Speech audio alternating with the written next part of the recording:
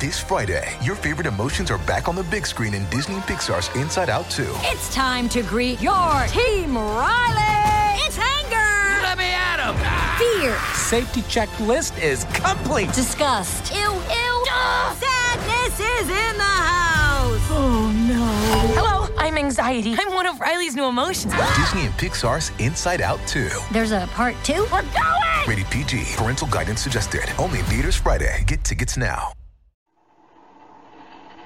This is Mutual.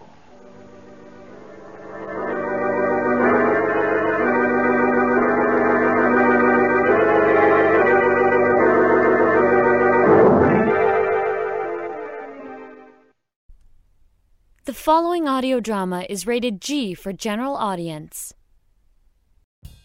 Welcome back to Mutual Presents. I'm Jack Ward for June 27th, and I'm standing here on the Sonic Summer Stock Playhouse stage, giving last-minute checks before we begin our Summer Stock season this next week.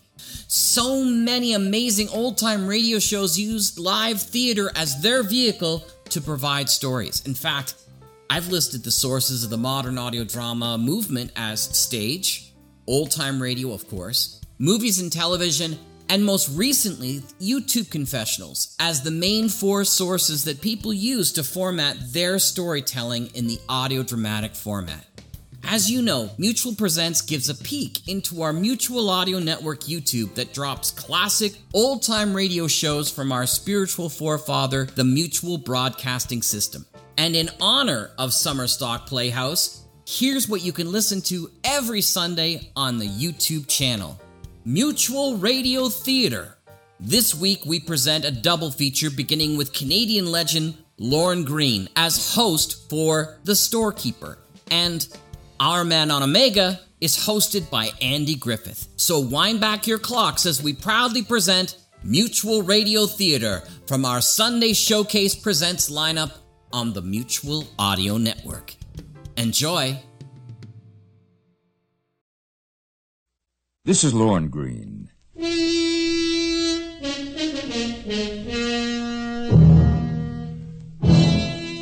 We're going back now to the Old West, to a time and place where life was simpler, more honest, and certainly more violent, where men and women were always what they seemed to be, except at certain times and in certain places. And that's the story you're about to hear. A story of a man who really might not have been what he seemed. A man who felt himself to be outside the law, and who finally had to make a terrible decision. Now let me introduce you to our storyteller, the Reverend Thomas Haller, a hard, gray, little man of God, and former cavalryman, a minister well suited to the needs of his frontier flock. It was a warm April morning in 1879 when Bill Miller showed us his true colors. Picture him now in his general store on Main Street, sweating a bit in spite of the mildness of the day. A small boy named Jason had just returned from delivering the latest order of groceries and rubs on his sleeve the bright new copper penny he has earned. Bill Miller is tired and bored. His last customers, a pair of churchly ladies, poked their noses through his finest yards of Belgian lace for nearly an hour, then went away declaring none of it fit for purchase. But here are two new customers. Yeah, storekeep. We want to look at your dresses. Yeah, we want to look at your dresses. Well, I think you gents come to the wrong place. The Tin Dipper's right next door, as fine a saloon as ever served 3-day-old rot gut. And so they looked each other over. A middle-aged storekeeper in a loose white apron and string tie, and two easy-moving men with rim-rolled Stetsons low over wide, dark, staring eyes. Miller's heart was beating very fast, as it always did when he'd faced a real hard case or two. But on this soft-spoken April morning, something new entered the equation. These two hard cases were in for a surprise themselves, for they've just met a storekeeper who's just a little bit more than they'd ever met before. And that's only the beginning of our story.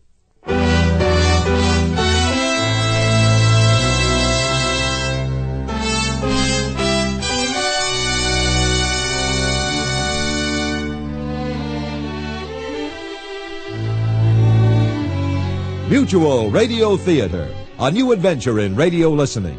5 nights of exceptional entertainment every week, brought to you in Elliott Lewis's production of the Mutual Radio Theater.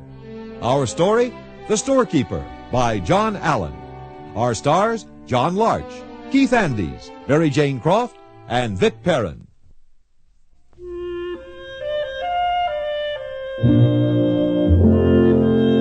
We are back in Bill Miller's general store at what one might call the moment of truth, although they would laugh at that phrase in a western town of the 1870s.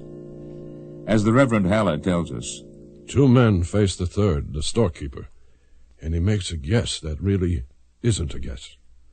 I think you gents want what's in the cash drawer. Well, listen now.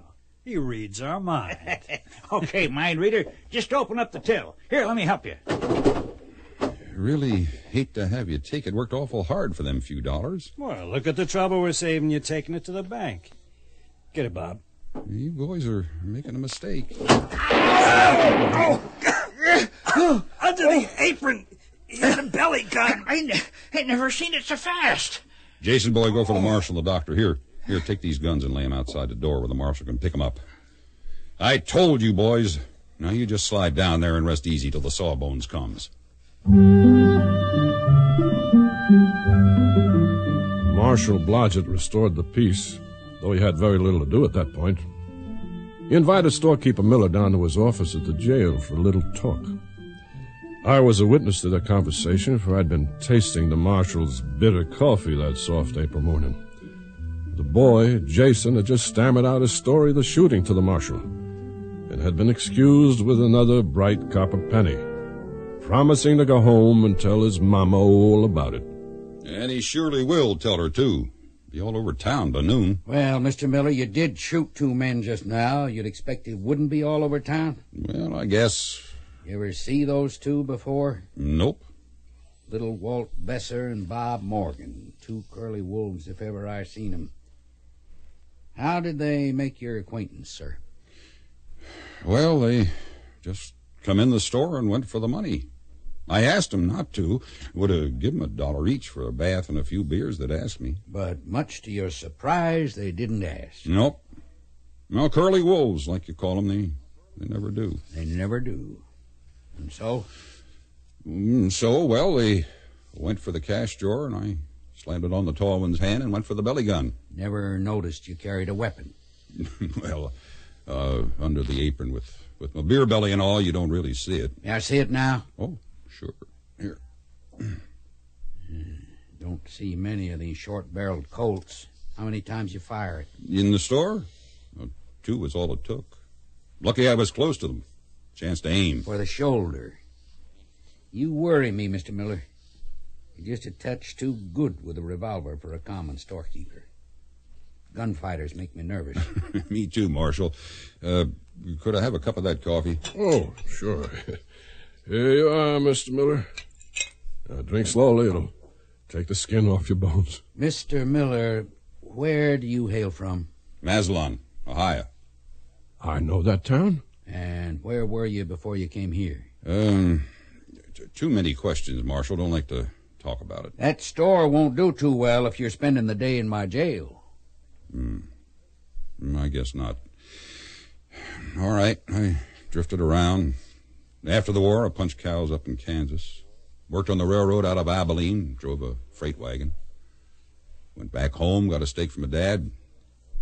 Came out and bought old Benson's store. You know the rest. You do look familiar. You ever wear a beard? No, sir. Been clean-shaved all my life. Serve in the war? Yes, sir.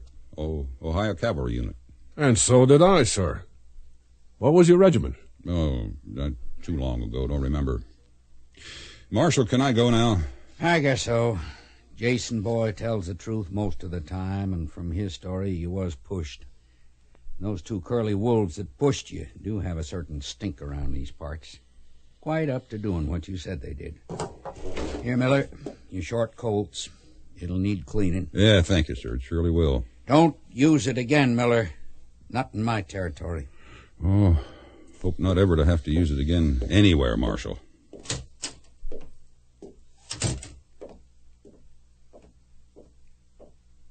You believe him? The shooting? Yes. He saved me some trouble with those 2 bad ones. There's something familiar about him. Can't get a hold of it. Well, I'll tell you something familiar, Reverend. I know a gunfighter when I see one. One good thing, when this story gets around, his cash drawer is going to be safe as a church. Safer than my church. Marshal, you seem very nervous these past few days. I didn't know it showed. What would you say if I was to tell you we're going to have a shipment of gold in this town in the next few days that'll pop your eyes right out of your head? Well, I'd say that I have to go now and ring the bells for Vespers. But tonight, well, I usually start to write my Sunday sermon. But if you want to come over tonight and talk about a shipment of gold that'll make my eyes pop, why, the sermon can always wait a while.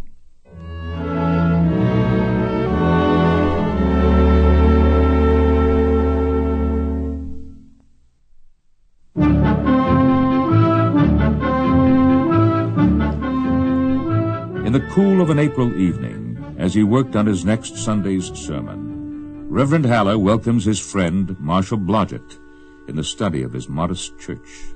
I've been sort of nervous lately, as you remarked earlier.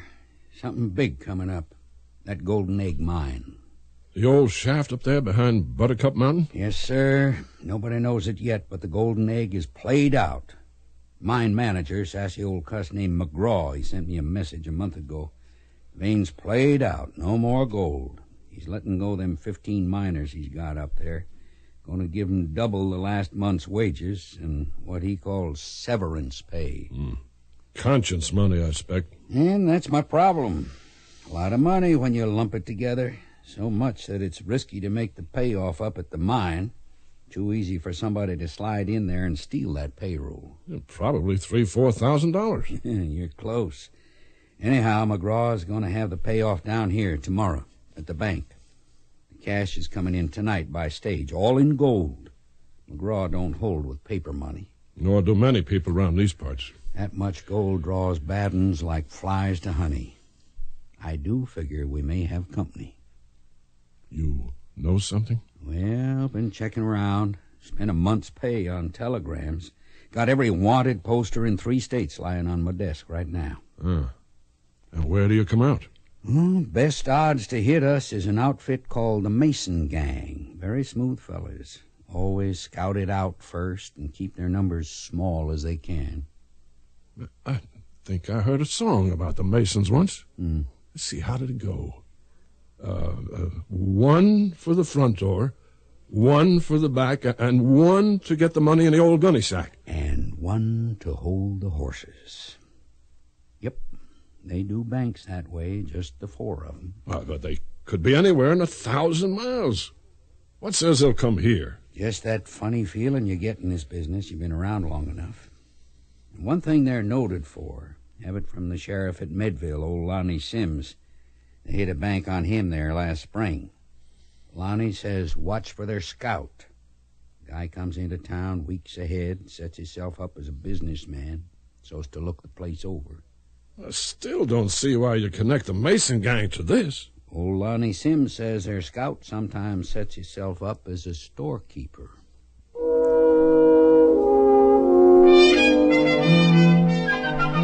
Let me introduce you now to 2 new friends on a picnic.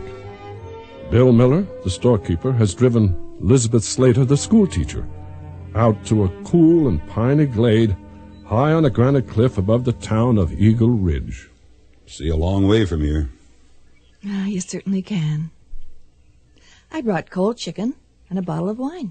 Wine? Where the heck did you get wine out here? Oh, they freighted in for me. School teacher with a wine cellar. How do you buy wine on $10 a month, school teacher? I am of independent means, Mr. Miller. Isn't that why you're courting me? No, it's because you're a beautiful lady in a land where the beautiful ain't ladies, and vice versa. And you laugh easy.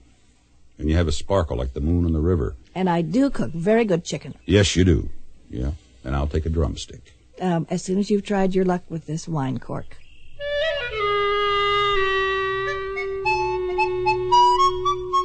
And later, Bill Miller lay with his head in Miss Slater's lap and looked up, and knew pine trees had never been so beautiful. She leaned aside to escape the smoke of his Mexican cigar and asked him a question. Who are you, really? Bill Miller, storekeeper. Yes, and I'm a refugee princess from Imperial China. Oh, really? You're somebody else, Bill Miller. You walk kind of carefully, and you have a way of using your eyes when you come into a room. That's not like any storekeeper I ever saw. You've got big, soft hands that haven't really lifted store boxes and bales in years. What does all that mean? Well, I'm attracted to you. But I don't know if I want to be around any man very long when I don't know who he really is. I wonder about you, too, Elizabeth Slater. School teacher who lives by herself in a big house, drives Match Morgan trotting horses to her $100 rig, keeps a wine cellar, and freezes the men who come courting her with a stare sharp as a January icicle. I didn't freeze you, did I? No, but you made me push those school kids of yours in that tree swing almost an hour before you came out to thank me. You looked so funny, pushing the swing and twisting your head to try to see me through the window. You didn't look quite comfortable. And school teacher doesn't seem quite comfortable for you, Elizabeth Slater. Oh, it's a way to live. Gives one peace. Everything but money. But I have enough of that. And no inheritance either. I made it myself. Honesty becomes you, Miss Slater. Especially when it might get you in trouble if it was to be spread around. Well, let's just say that a long time ago in San Francisco, there was a girl who ran a boarding house, and she was very good at it, made lots of money. But she learned to hate it. And one day she just got up the nerve to sell the boarding house, to come back to the mountains, teach school, because her mother taught school. She always loved her mother. Oh, you see this, Mr. Storekeeper or somebody else. I'll use this on you some dark night if you ever repeat a word of what I've said. Put that little pistol away, please. Sorry. So am I. You can trust me without a gun, Elizabeth Slater. Now, I'll ask you to pour me some more of that clear white wine that's stronger than it looks. Chablis, Mr. Miller. Oh, thank you. Chablis. And now, let me tell you about a man I know. Farm kid from Ohio. Went with the cavalry to Shiloh and some other places. Learned to like shooting. Found out he was really good at it. But learned also that it's a little easier to talk your way to what you want than to shoot for it. He got bent. This boy did, bent real crooked. And he couldn't blame bad company or whatever. He just liked the easy way of things outside the law. Like what? Well, like helping banks figure out what to do with their money. I heard a little rhyme about a man like that. One for the front door, one for the back. One to put the money in an old gunny sack. Where'd you hear that? One of the children came to school singing it. A harmless little tune about a robber gang called the Masons. Yeah, there's another line. And one to hold the horses. You've always got to have somebody hold the horses. You know how bank robbers work, Mr. Miller? Well, no. We had to have horse holders in the cavalry, you see, whenever we fought dismounted. Oh, of course. Why is it? Why do I have such bad luck with men? Here I've met this very interesting man, and now I'm afraid he'll be shot for a bank robber. Look, Elizabeth the Beautiful, pour us the last of that wine. And believe me when I tell you I'm just a plain old storekeeper. You don't talk like a storekeeper. You don't shoot like a storekeeper. Bet you don't even kiss like a storekeeper. Worse luck if I did. Here, madam. You may judge for yourself.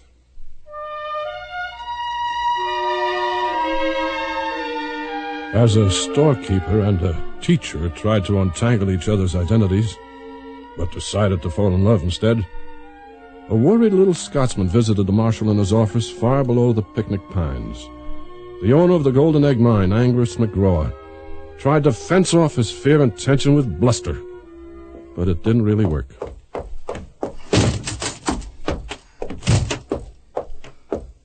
McGraw! Angus McGraw, the Golden Egg. I know you. None of your damn jokes about how we're all out of golden eggs. I didn't name the godforsaken mine. I'd let 'em call it anything they wanted if my uncle willed me a gold mine. I'll take none of your lip, Sheriff. Marshal, please. No sheriff here. I'm deputy marshal for this territory, Mr. McGraw. And if you insist on raising your voice to me, I shall have you take your chair and sit out in the street. I am worth $1 million, sir. I've never thrown a man worth $1 million out of my office. But there's always a first time. Marshal, I'm scared as hell. You've heard the rumors about the gang? Well, yes, the Mason gang I've been hearing about, but only rumors. Where are all your armed guards to cover the payoff tomorrow? I wrote you that I'd pay for up to 20 rifles. My Lord, we're up against the slickest gang of bank robbers west of the Mississippi. Now, Mr. McGraw, no one even knows if the Masons are within 1,000 miles. And even if they are, they only come to 4 men. We are not fighting the massed armies of Emperor Napoleon. Well, the payout starts at noon tomorrow. My miners and their families will all be here. I don't feel too good about losing their jobs in the first place. When they find out the payroll's been stole... McGraw, the payroll ain't gonna be stole. Now, why don't you just get the hell out of here and come back when your money stage rolls in tonight?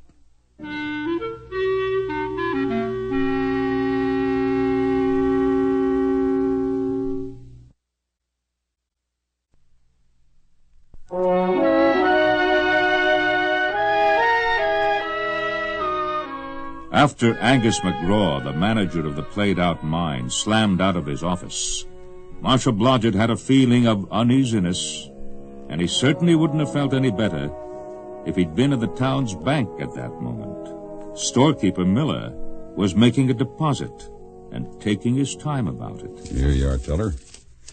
$18.32. Oh, I'll take a receipt, thank you.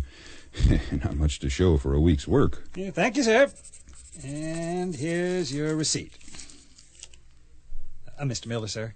I said, here's your receipt. Huh? Oh, yeah. Say, nice, cozy little bank you got here. Just the one front door. Suppose you have a back door, too. Oh, yes, sir, back there. You have to go through the manager's office to get to it. He likes to see who comes in and out the back way, I guess. And your accounting room? Don't have one. Any big shipments come in, see, we just use the manager's office there. I would think that would make it easy for a bank robber just to slip in by the back and take what he wanted, if he knew they was working there. No, sir, not that easy. It's double locked, and we keep a 12-gauge by the door to answer any knocks we don't expect. Ah, yes, I think that would do the job. Well, thank you, teller. I wish you a good day now. Well, it'll be a long one for sure. Got to come back after supper and help count something special. Be a long night. Yes. Yeah, I expect it will. Good day to you.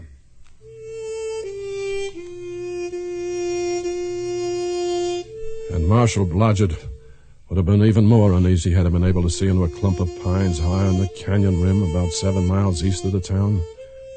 Well back in those pines were tied 3 big, gaunt horses, the kind of stringy hammerheads favored by frontier cavalry.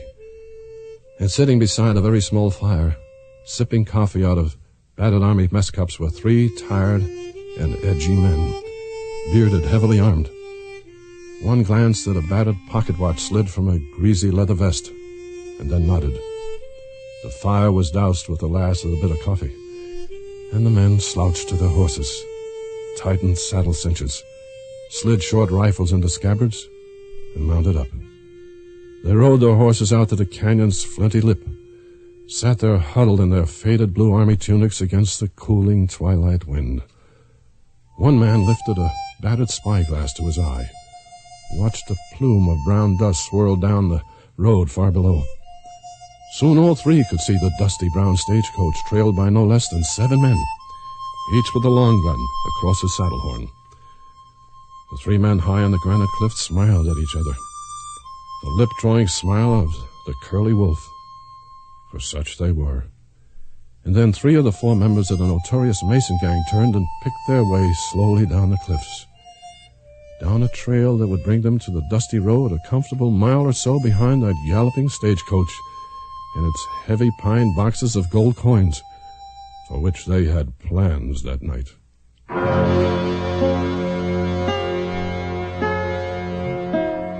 The marshal and I took our supper that night at Elder Bennett's boarding house, as we usually do Thursdays. The marshal and I have often discussed how Mrs. Elder Bennett can take good steaks from well-fed steers and turn them into thick brown boards that'll separate your teeth from your gums. But we agree that the only thing less to be desired is to eat our own cooking all the time. Well, we were joined at supper that night by storekeeper Miller. The marshal saw him passing on the street and pressed the invitation.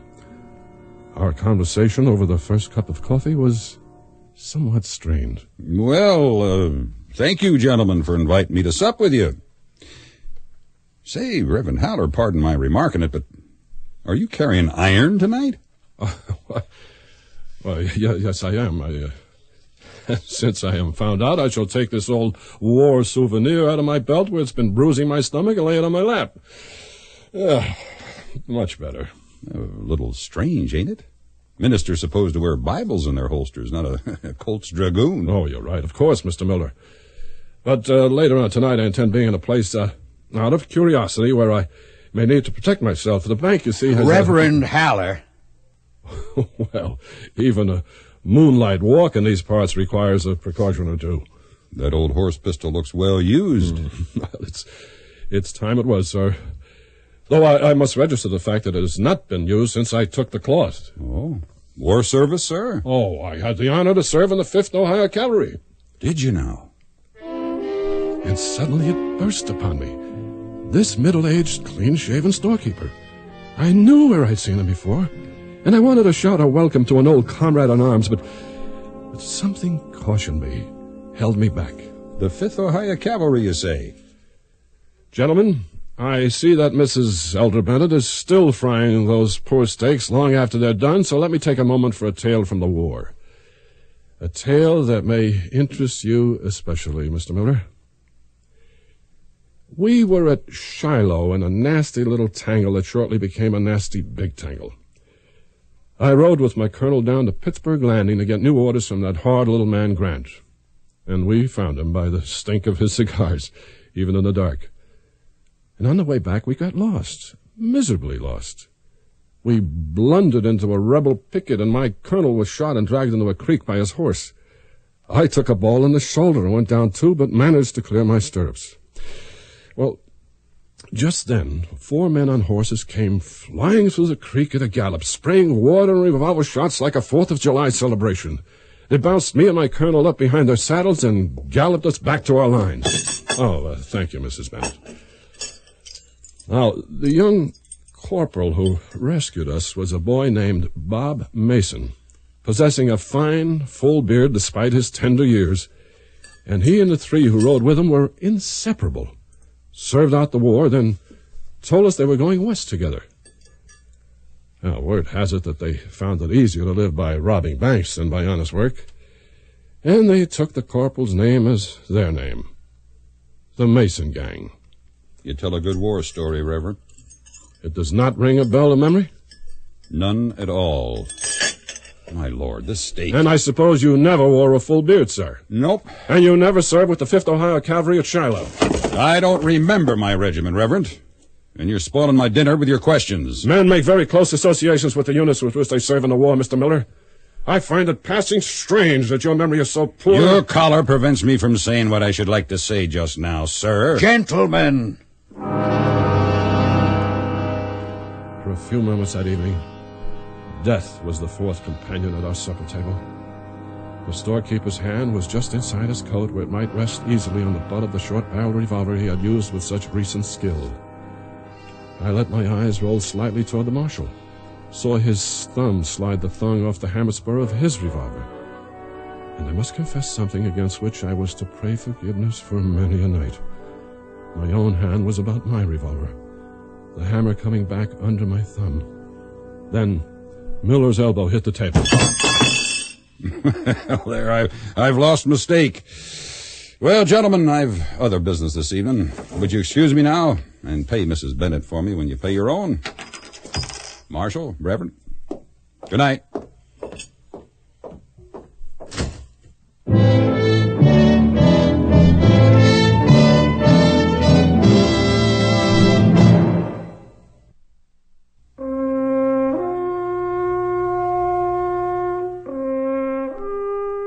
Lorne Greene again, and here's the fourth act of The Storekeeper.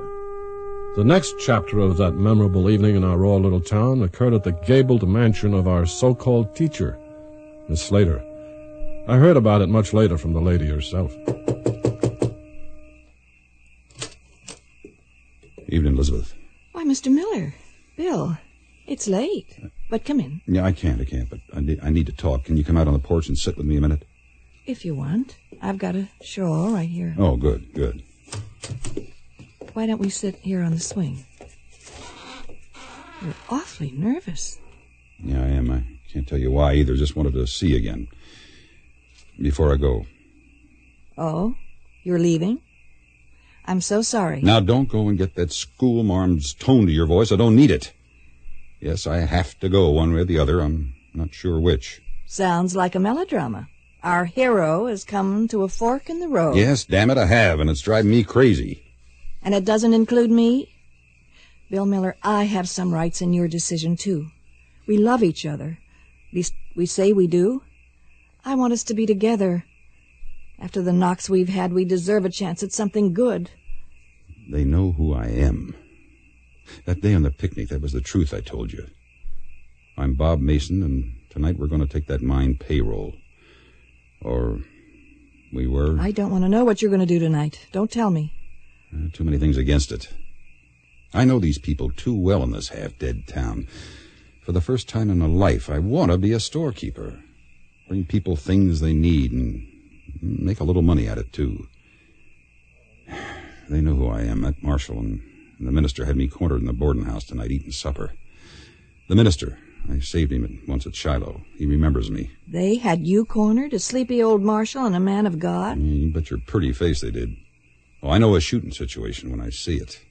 That sleepy old marshal was half drawed out of his holster. And your man of God had an old Colts Dragoon right up on full cock, and he really wanted to use it. But you're really not running from them. Nope. Well, when my three friends come in, I can take that mine payroll slick as a whistle. They have a back door to the counting room. We can just blow down easy, be in and out before the dust settles. But you're not going to. Well, I'd like to be not going to, but my three curly wolves, they don't take no for an answer, not even from me. Maybe the easiest thing is just to do it and get the hell out of here. Could you do it without shooting? Could you do it without shooting, Mr. Mason? I heard you. And you know the answer. Good night. I don't know what you're going to do tonight, but I hope I see you again sometime. Now, I'm going to go and get a bottle of very good wine. Drink it all very slowly, because I won't be able to sleep tonight. And I hope we both see the sun come up tomorrow.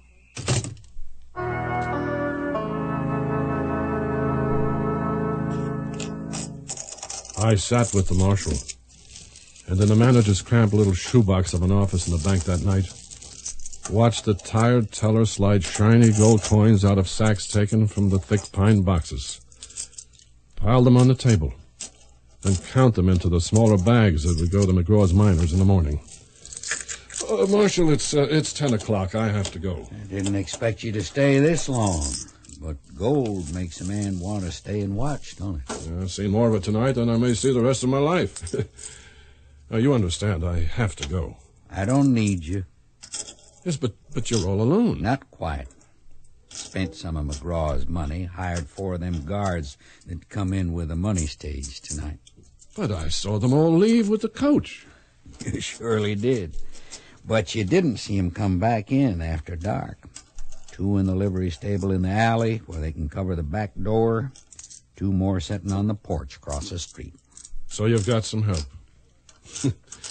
Well, I'd wish you a good night's sleep, but that'd be the worst thing that could happen, falling asleep. Nope, no sleep tonight. Not till after that money goes to the miners tomorrow.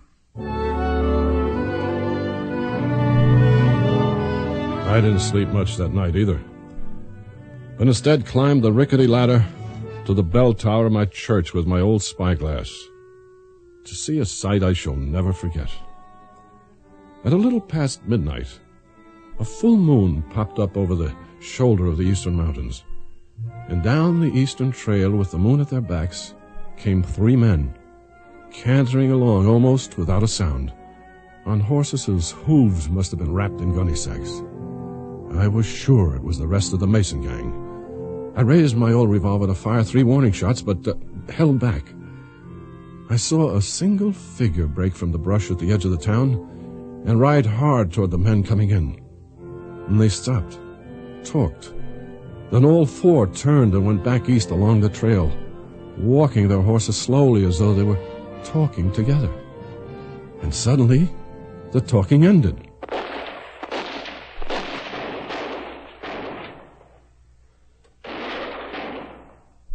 I hope you never have to see the Colt's revolver fired at night. But if you do, you will remark how bright the muzzle flashes can be, how they can light up the sudden violence of jumping, frightened horses as 3 tired and angry men attempt to kill a 4th.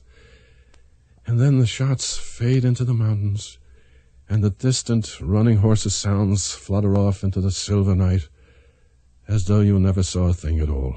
I propped myself in the church belfry and stared at the moon rise, until at last the glow of the coming sun profiled the mountains, and then climbed down my ladder and went to bed.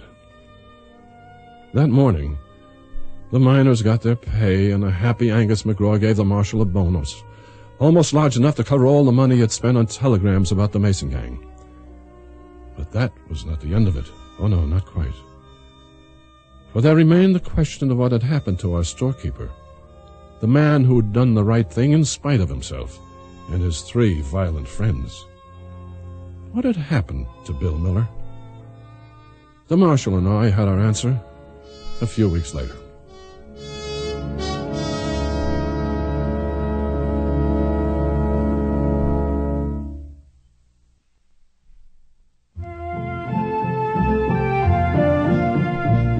The marshal and I had the end of our story and the beginning of a new one, as we watched the stage prepare for departure one morning, 3 weeks later.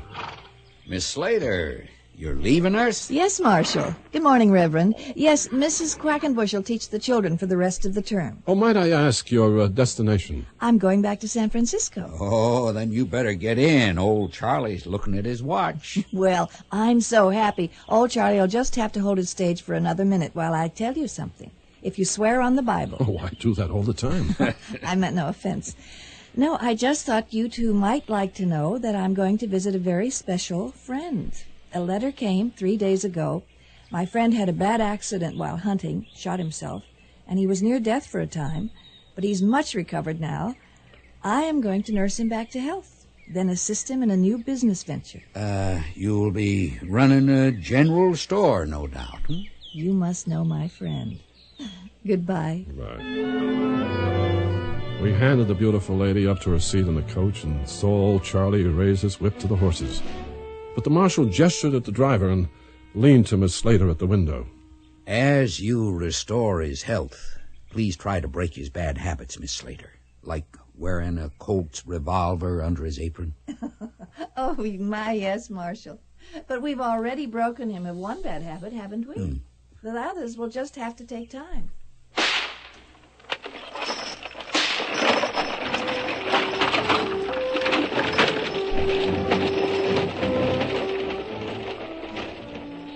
Reverend, come along to the Tin Cup.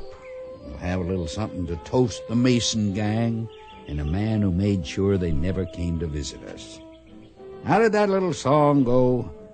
1 for the front door, 1 for the back, and 1 to get the money in an old gunny sack. And 1 to hold the horses.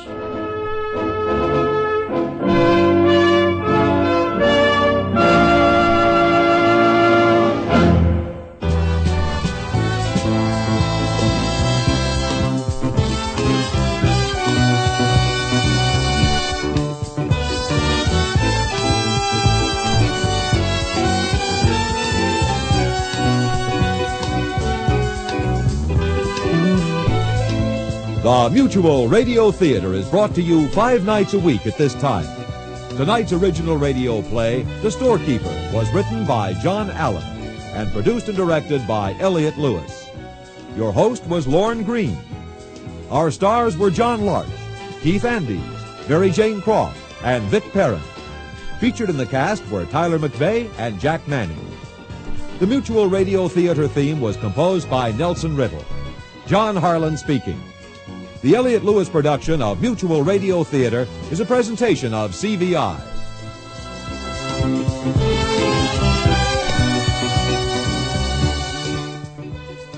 This is Andy Griffith. Join us tomorrow at the same time. I've got another story I think you'll find riotously amusing.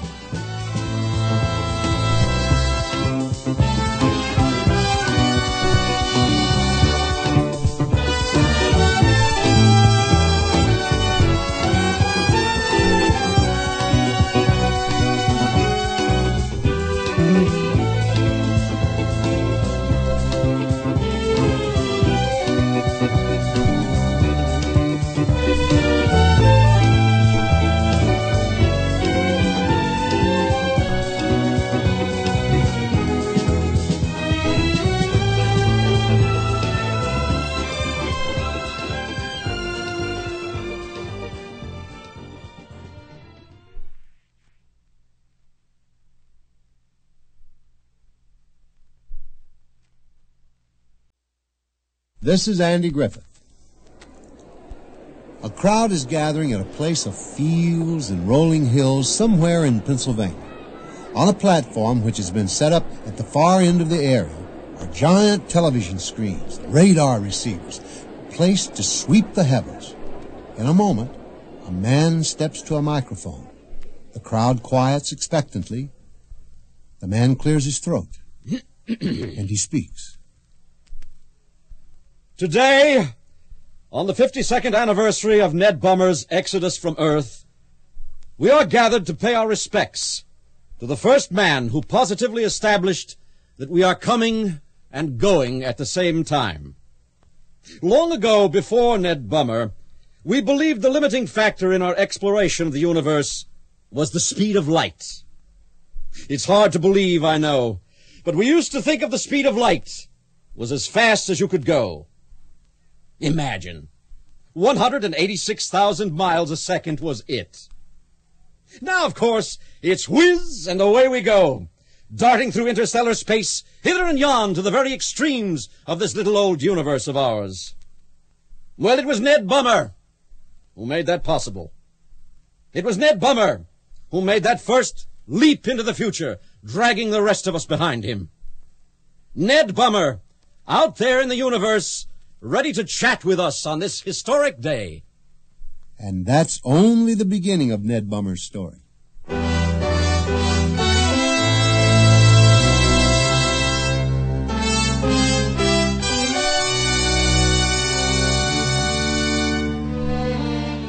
Mutual Radio Theater, a new adventure in radio listening.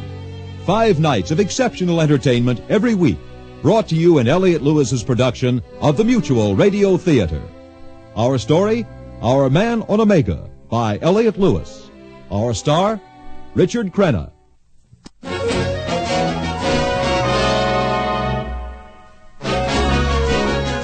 The speaker pauses to brush a tear from the corner of his eye as he remembers Ned Bummer, that great man who did so much for the human race. The crowd expectantly waits. Overhead, a clear sky is empty of activity. Let me give you some background. Back in the 1980s at Green Bank, an experiment called Project Ozma 3 was set in motion. Very simply, what it did was send out a series of radio signals aimed in all sorts of directions to try and locate intelligent life on other planets.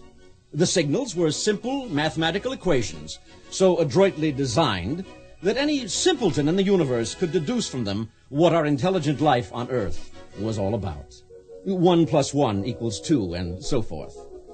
According to the calculations then accepted, it would take 12 years for the message to get to the nearest possibly inhabited planet, and then a few days for the folks there to try to figure it out, and then 12 years for a reply. This, of course, was based on the premise that nothing travels faster than light. Since it would take 24 years, give or take a day or two, before an answer could be expected, although the machinery had been installed, it was not yet activated.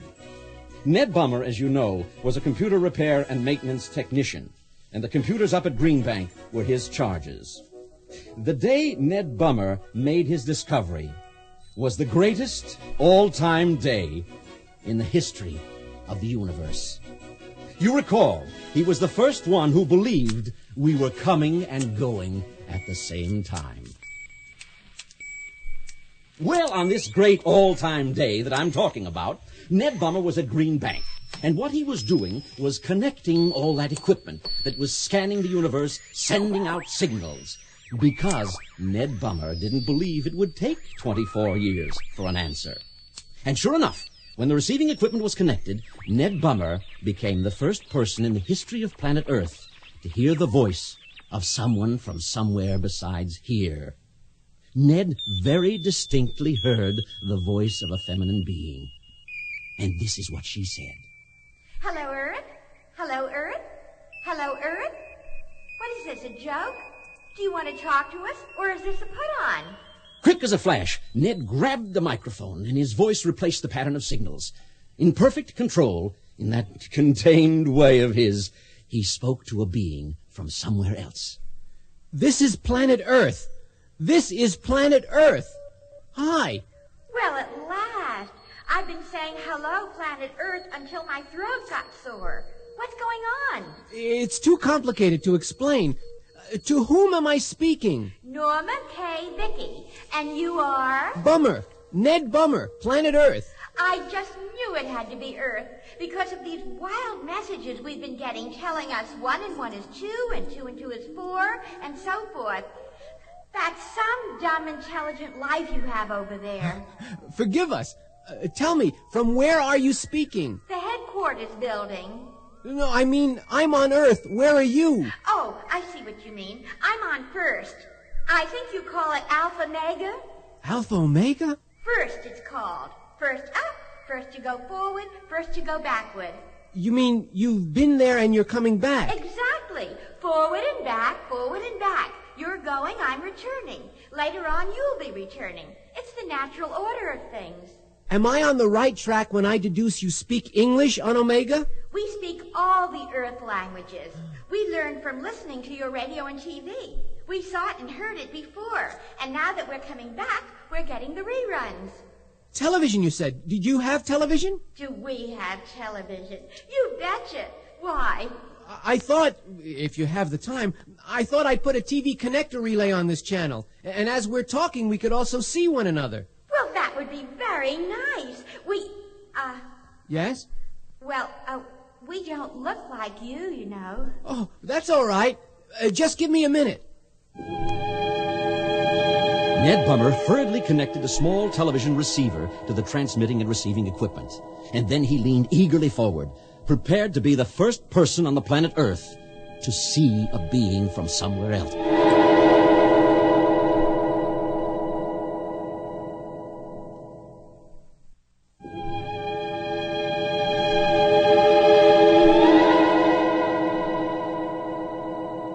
What a moment, huh?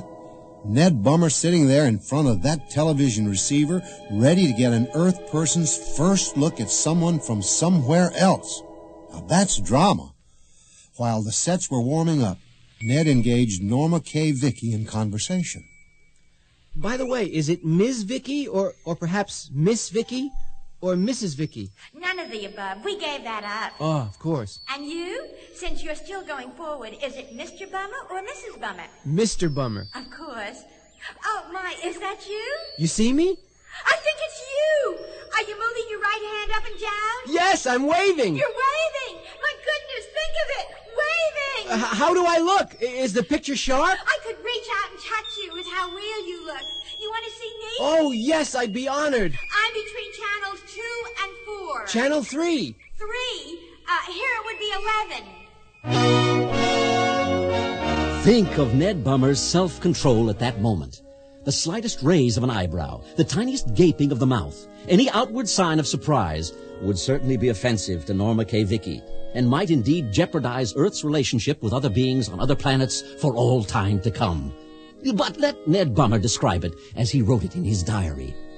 The instant Norma K. Vicky told me what channel she was on, I felt my stomach tense in anticipation. I literally froze my face into an appealing, warm, and friendly look so as not to betray my emotions when I first saw her. I leaned forward in my chair and switched to Channel 3 and adjusted the focus until it was clear and sharp. What I saw was a being with little or no waist, her bust and hips squared off and of equal projection from her torso. Her arms and legs were perfectly matched lengthwise and were capable of being placed all four on the ground or raised in either alternate or catty-corner pairs. The upper third of her body was gently sloped, front to back, and within this area were Norma K. Vicky's eyes and her wide, generous mouth, which opened in an entrancing way without being sexy.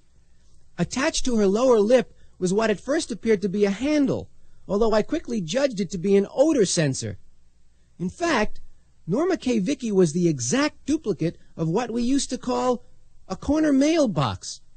Well, what do you think? Are you surprised at how I look? Not a bit. Not one little bit. I told you we don't look like you know. Well, as a matter of fact, you don't. You noticed the difference? Yes, I did. Because you've seen some of us before? Well... You're the contact, right? Contact? Can you be trusted? Absolutely. Do you remember, before you and I had these conversations, when you folks were sending us those wild messages, 1 and 1 is 2 and so forth? Oh, I remember it well. When we received those messages, we were worried about you. I mean to say, there I was responding to your stupid messages, no offense to present company, and no one over there was responding to my response. Yes. Yes? We thought maybe you were sick or had destroyed yourself.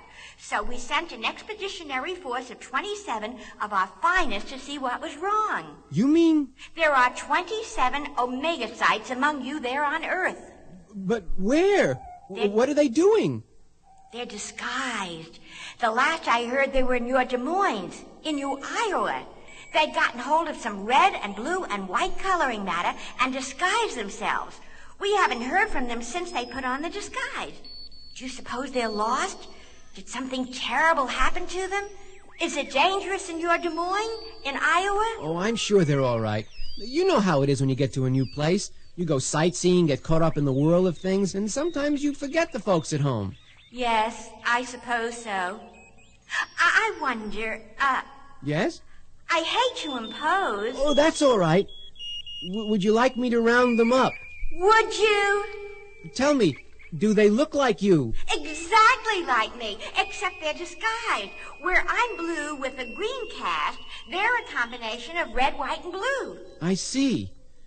I believe I know where I might find them. Would it be putting you out to ask them to get in touch? No, not at all, not at all. Well, I'm going to have to sign off now if I'm to round up your fellow Omega sites. But I'll stay in touch. Good luck. What a task Ned Bummer had set for himself. He had promised to locate 27 Omega sites, who, in their red, white, and blue disguises, clearly duplicated the corner mailboxes, which used to be on nearly every corner throughout the U.S. of A. Norma K. Vicky had said they'd last been heard from in Des Moines, Iowa, and that's where Ned began his search. Ned proceeded with the utmost caution, lest the word get out that 27 corner mailboxes weren't corner mailboxes, but were indeed beings from another planet. Oh, what mob hysteria would have resulted! And so, proceeding with extreme caution, only when the coast was clear would Ned Bummer approach what seemed to be a corner mailbox, but which might be a lost Omega site, and address it thusly. Hi there. I'm Ned Bummer. Norma K. Vicky sent me? Good heart that he was. When he approached a corner mailbox into which someone had just stuffed a package, Ned would quickly say, Forgive us. I'm sorry. We didn't know. What a super humanitarian. And now, folks, we have a surprise for you. While I've been speaking, Hal, our engineer, has made contact with Alpha Omega. And at this moment, I would like to call in Ned Bummer himself to comment on his 8-month search for the missing Omega sites. Hello, Ned Bummer! Hello, Ned Bummer! Can you hear us? I can hear you, sir. You're coming in loud and strong. Ned, there are hundreds of thousands of people gathered here today to celebrate your accomplishments. Your wife, Mrs. Ned Bummer, is an honored guest. Oh, hello, old girl. We'll be together soon. She's overcome with emotion, Ned, and unable to speak.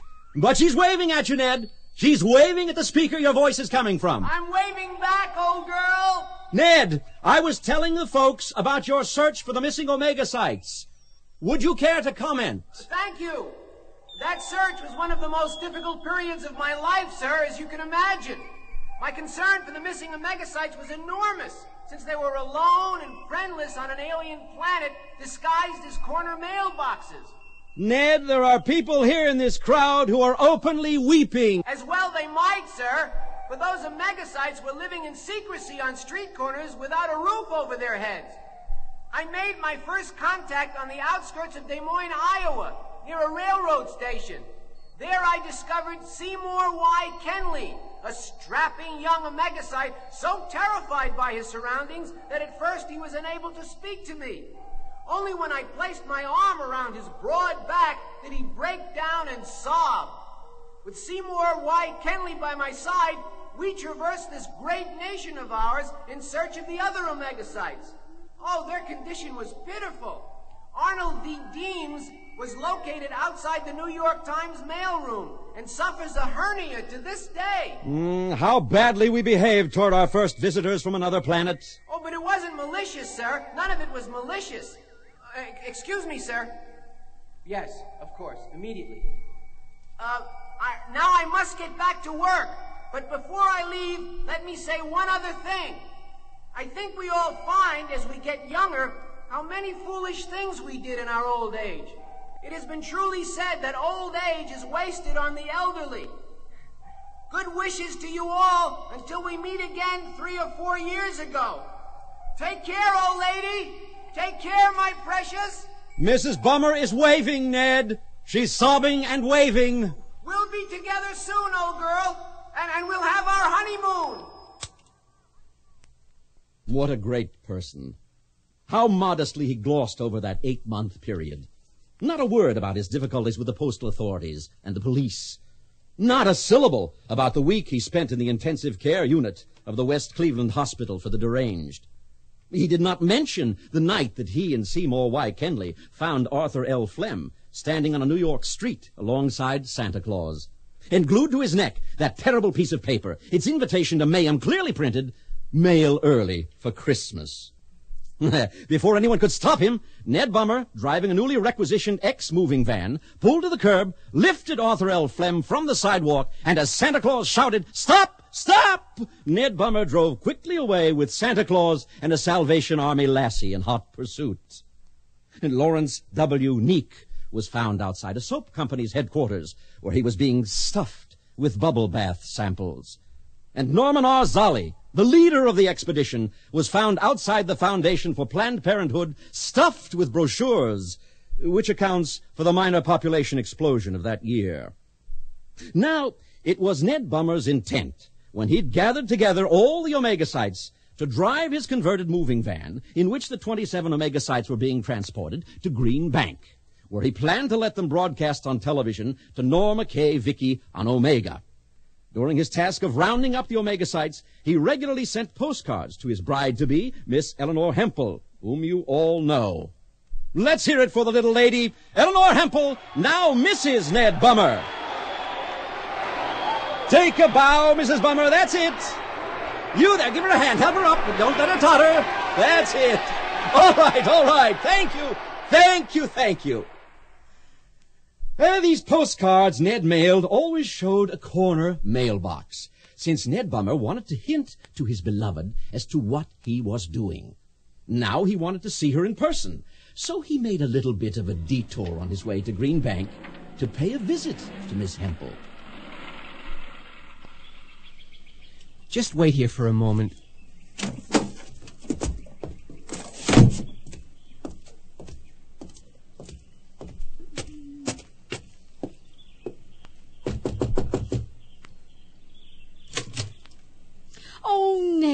You've given up dreaming about going forward and back and taken a position with the post office. Oh, my darling. Post office? Now we can be married.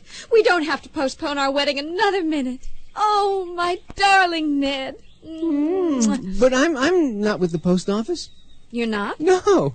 I noticed immediately that a corner mailbox was clearly in view in each picture postcard you sent me, and so I thought Those aren't mailboxes. Those are my friends. Who are? What looks like mailboxes. They're not. They're not mailboxes? They're omegasites. The mailboxes are omegasites? Ned, darling, I'm afraid I'm slow-witted today. May I bring my friends into your house? Of course, my darling.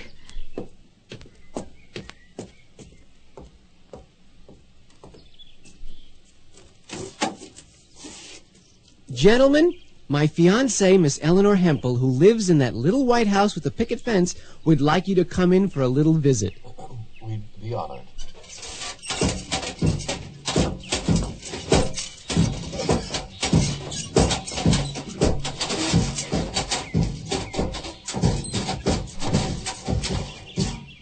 My dear, may I present my friends, the Omegasites. They're from the planet Omega. How do you do? How kind of you to receive us. How do? I'd like to tell you that any friend of Ned's is a friend of mine. Won't you come in? Now, at that time, a group of volunteers had formed in the U.S. of A. who called themselves the Patriots to Keep the Mails Clean. The PKMC encouraged self-righteous acts of vigilance on the part of its members, who were dedicated to removing from the mails any material they considered decadent, salacious, or obscenely offensive. Their most prominent enemy were those who mail things in plain brown wrappers. The PKMC would confiscate such material and burn it, tearing open corner mailboxes in order to do this. They would then leave the mailboxes in empty fields for the postal officials to find and repair. Well, you might not believe this, but in one of those chance encounters that often changes the shape of history, Feldon Bark, the executive secretary and guiding light of the PKMC, just happened to be driving past Miss Eleanor Hempel's little house at the moment she was greeting the Omegasites who stood on her front porch. Feldon Bark immediately surmised that a giant plain brown wrapper pornographic mailing was about to take place, and it was just as if an act of war had been declared. He flicked on his CB radio. Mayday! Mayday! Mayday! This is Clean Daddy. All members of PKMC, this is war!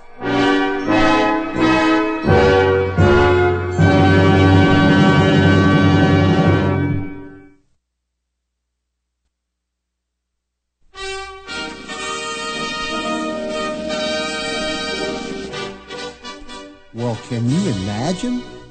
27 Omegasites being welcomed to planet Earth by Miss Eleanor Hempel on the front porch of her little home with the picket fence. And just when it seems everything's fine, Feldon Bark sees them, thinks they're mailboxes, and in effect declares war. I mean. Think of it, ladies and gentlemen. Think of it. Later on, Feldon Bark was asked what exactly had happened. And this is what he said. Now, whatever I did was done to protect all our people, young and old alike, from the dirty dangers which lie inside plain brown wrappers. Now, in my view, if a man hasn't the guts to put a return address on his mail, he deserves whatever happens to him. I ask this court to reverse its judgment, since all I did was try to make certain that certain vile people who were using the fine United States mail for the purpose of seducing the American people, young and old alike, would not do so anymore.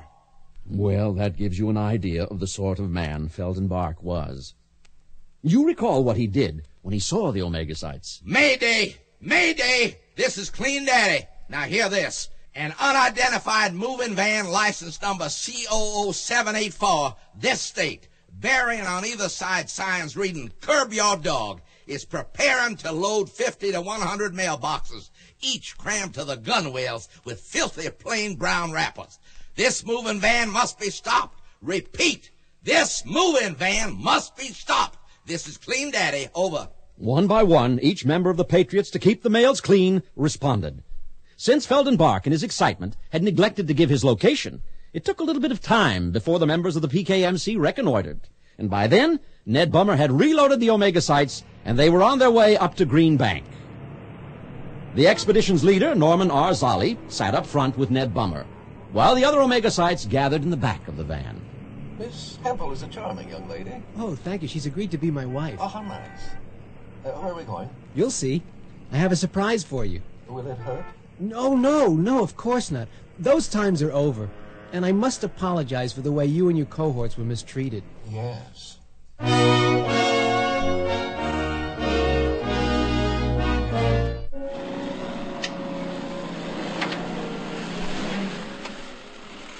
Where are we now? This is a place where I spent many happy hours when I was a child. Very often here on Earth, when the pressure builds up, a man needs a place to be alone. In my particular line of work, which is the maintenance and repair of computers, those pressures often become intolerable. This restful haven has saved me more than I can say. What did you do here? I recharge my batteries. Here? Oh, I don't mean that literally, of course. Oh, of course. Shh. Don't look. Look. That was the first time Ned Bummer heard that high, whining sound with which we've become so familiar. On hearing it today, a child will look up and wave pleasantly to the driver, who will wave back. Today, it's a common occurrence when these little scooters, as we call them, dash in and out of our atmosphere, darting and spinning, their eyelights flashing on and off. But in the old days, in the time of Ned Bummer's discoveries, these were frightening things for people to see. If you saw a flying saucer, as they were then called, you reported it to an Air Force headquarters, where it was filed. That's what Ned Bummer saw at that moment. A small group of scooters, their red, blue, and yellow lights flickering on and off. As though they'd seen Ned and the Omega-sites, they hovered above them, mother-heading them, so to speak. Keep your hands in your pockets. Don't speak. Don't look at them. And don't point. Yes, right. We're just fine, thank you. No cause for alarm. Not at all. Ned Bummer wrote of that experience just after it occurred, and I quote, "Seen from directly below, each object formed a circle a bit longer than it was wide. Its underparts were covered by a substance resembling metallic fur. The lights were not flashing on and off, but were opening and closing, as though they were eyes, one blue, one red, and the third yellow." Our treatment has been just splendid. Nothing to cause any concern has happened to us. This gentleman beside me is Ned Bummer, and he's largely responsible for our safety and our feelings of trust and confidence. May I take my hands out of my pockets now? Oh, yes, of course. I didn't know if you'd ever met a scooter before. We don't like to take chances. Under stress, the driver has difficulty controlling it. You Earth people, you're always pointing at things. It terrifies the scooters. Every one of you pointing at them all the time. I must confess we've treated them very badly, pointing and so on. Yes, you have. After all, they're only doing what they've been assigned to do. They guard you, is that it? Well, they make certain we're all right. They had our eyes on us before you found us. They knew exactly where we were. But Norma K. Vicky told me you were lost. Norma K. Vicky is a worrywart. She assumed we were lost because she didn't know where we were. We knew where we were, so we weren't lost. We didn't know where each other were, was the problem. Yes, I see.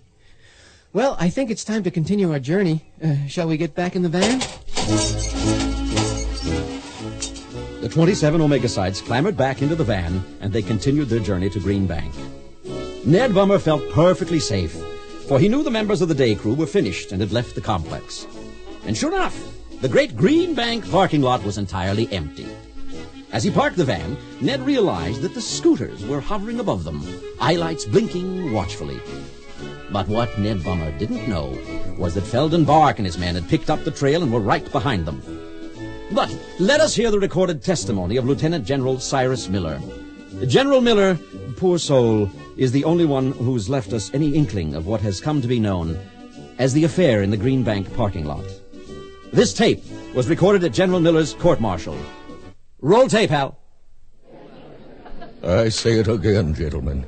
It was a war in which corner mailboxes tried to swallow men with plain brown wrappers flying from the radio antennas of their automobiles, while several flying saucers hovered directly over the field, perhaps acting as airborne observers. I witnessed the battle from my office.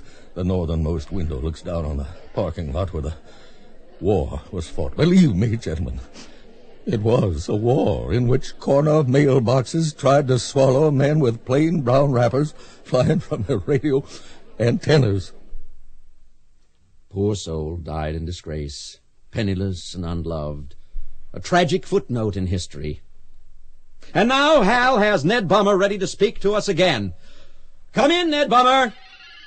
Come in, Ned Bummer. Ned Bummer here. Hello, Earth. I note a change in your voice, Ned. Well, sir, as we go backward, we pick up speed. By Earth reckoning, I'm now just past my 10th birthday. However, I am determined to finish this work before my 9th birthday, which will be sometime last week by your reckoning. Mrs. Bummer is waving, Ned. Hang in there, old girl. While it's true that you're 75 going on 76, while I'm 10 going on 9, we'll work it out. You'll see. Just hang in there for your Ned. We'll have our honeymoon yet. She's waving, Ned. And I think a teardrop or two has fallen. A hand, folks, for Ned Bummer. Thank you, Ned. Thank you. And now, in a moment, the exciting conclusion to what happened to Ned Bummer and Feldenbach and the Omega sites.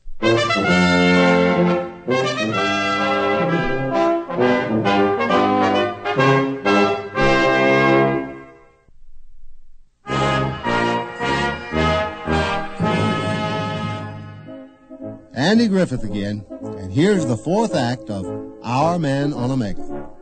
Well, as you've heard, Feldenbach and his cohorts left the Green Bay parking lot with their tails between their legs. Ned led the Omega sites into the building and was about to put them on television so that Norma K. Vicky could see that they were alive and well, when Lieutenant General Miller interjected his presence. Red alert! Red alert! Invasion of foreign forces from somewhere else! Man the tanks! Armored cars! Get your weapons! Charge! Ned and the Omega sites could do nothing but run for their very lives. They escaped the building, piled pell-mell into the van, and roared away. Ahead of them, Feldenbach and his cohorts frantically drove, while behind them came a portion of the United States Army. The scooters are following us. Mr. Bummer? Yes? We'd be honored if you'd come with us and meet the folks in Omega and elsewhere in the universe. We desperately need new blood. I'm to be married very soon. Oh, we wouldn't stand in your way. May I consider your offer? Please do. It's our opinion the new blood you'd add would revive and refresh Omega. You're very kind. Oh, not at all. By a clever ruse, Ned Bummer escaped the slow-moving United States Army and drove directly to Miss Eleanor Hempel's little white house.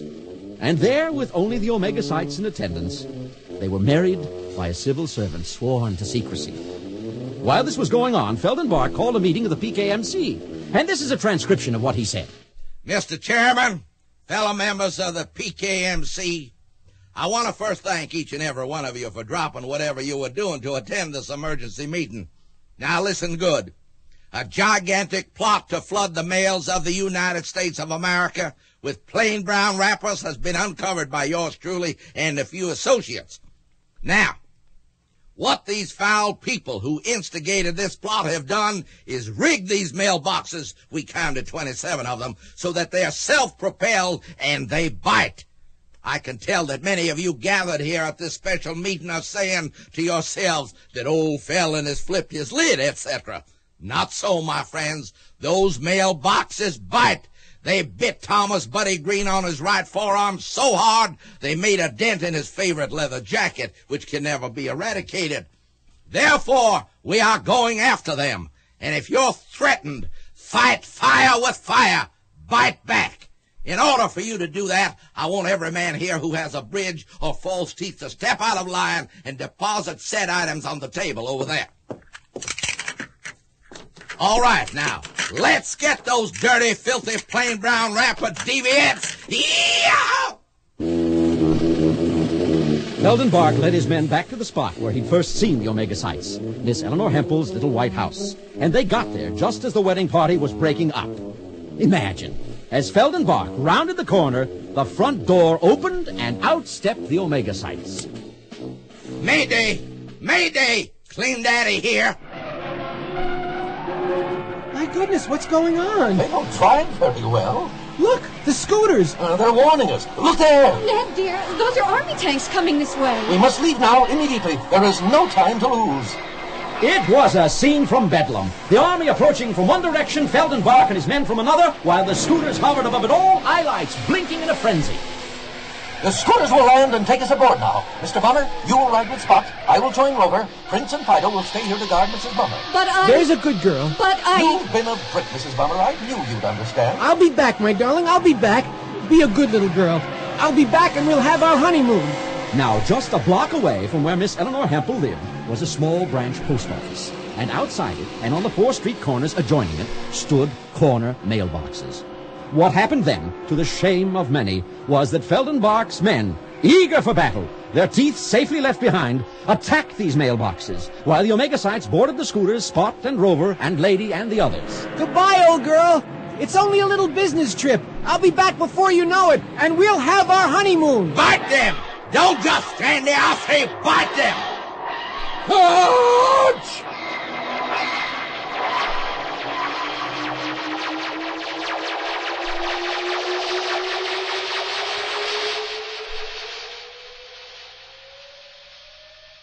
Men, escort this young lady to a home, since she appears to be having trouble with a moving van. Then arrest those men for attempting to deface United States government mailboxes by biting with their teeth and gums. And that's exactly what happened. Ned, can you hear me? Miss Hempel is beside me now, and we've a treat in store for you.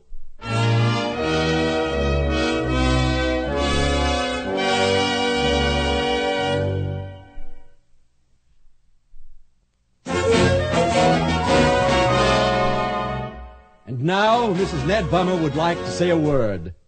Ladies and gentlemen, Mrs. Ned Bummer!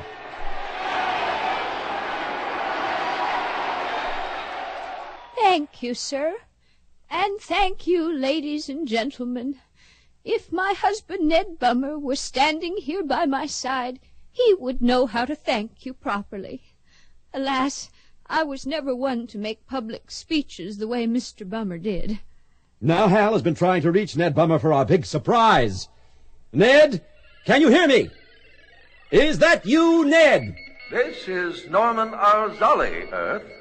Oh, Mr. Zolly. Good evening, sir. Is Ned Bummer available? His wife is here with us at this grand celebration we're having in honor of Ned. Oh, well, he's taking his nap just now, sir, and he's cranky if awakened. Are we talking about Ned Bummer, sir? Yes. He refused our advice and continued work until he reached the infant stage. But, sir, Mrs. Bummer is here, and this sweet little old lady has been waiting 52 years for her honeymoon. Oh, well, don't concern yourself, Mrs. Bummer. We're going to reverse ourselves within the hour and go forward again. With this little setback won't disturb anything, will it? Not at all. By my calculations, the scooters have arrived to escort Mrs. Bummer to her husband. It will first take her to a backward-moving planet.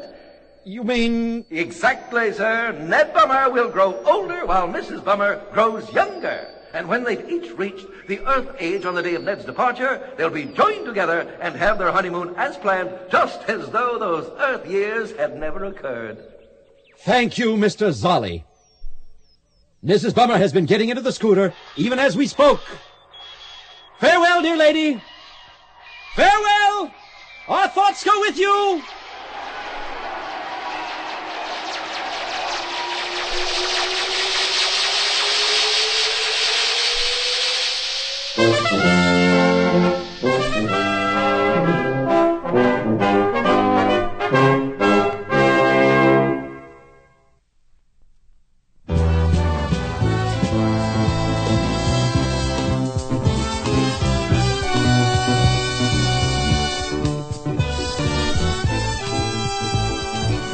The Mutual Radio Theater is brought to you 5 nights a week at this time. Tonight's original radio play, Our Man on Omega, was written, produced, and directed by Elliott Lewis. Your host was Andy Griffith. Our star was Richard Crenna. Featured in the cast were Linda K. Henning, Jesse White, Sandra Gould, Lou Horn, William Woodson, and Brian Miller. The Mutual Radio Theater theme was composed by Nelson Riddle. John Harlan speaking. The Elliott Lewis production of Mutual Radio Theater is a presentation of CVI.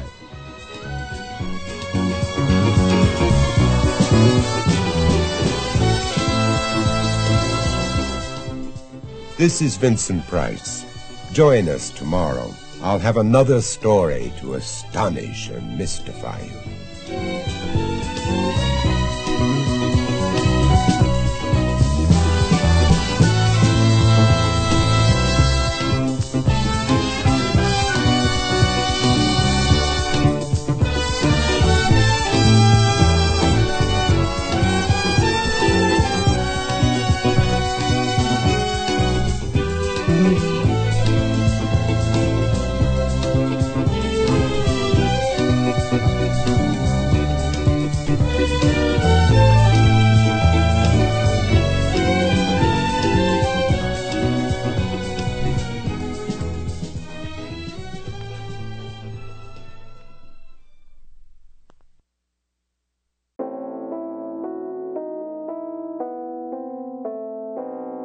Now, you seem to me to be a connoisseur of the best of radio drama. In which case, make sure you're subscribed to the Monday Matinee feed. There we have our weekly series of dramatic, theatrical, classic, eclectic, and live radio drama. So yeah, either the main Mutual Audio Network feed for all types and genres of audio drama, or the Monday Matinee. And we'll see you there. The Mutual Audio Drama Network, where we listen and imagine together.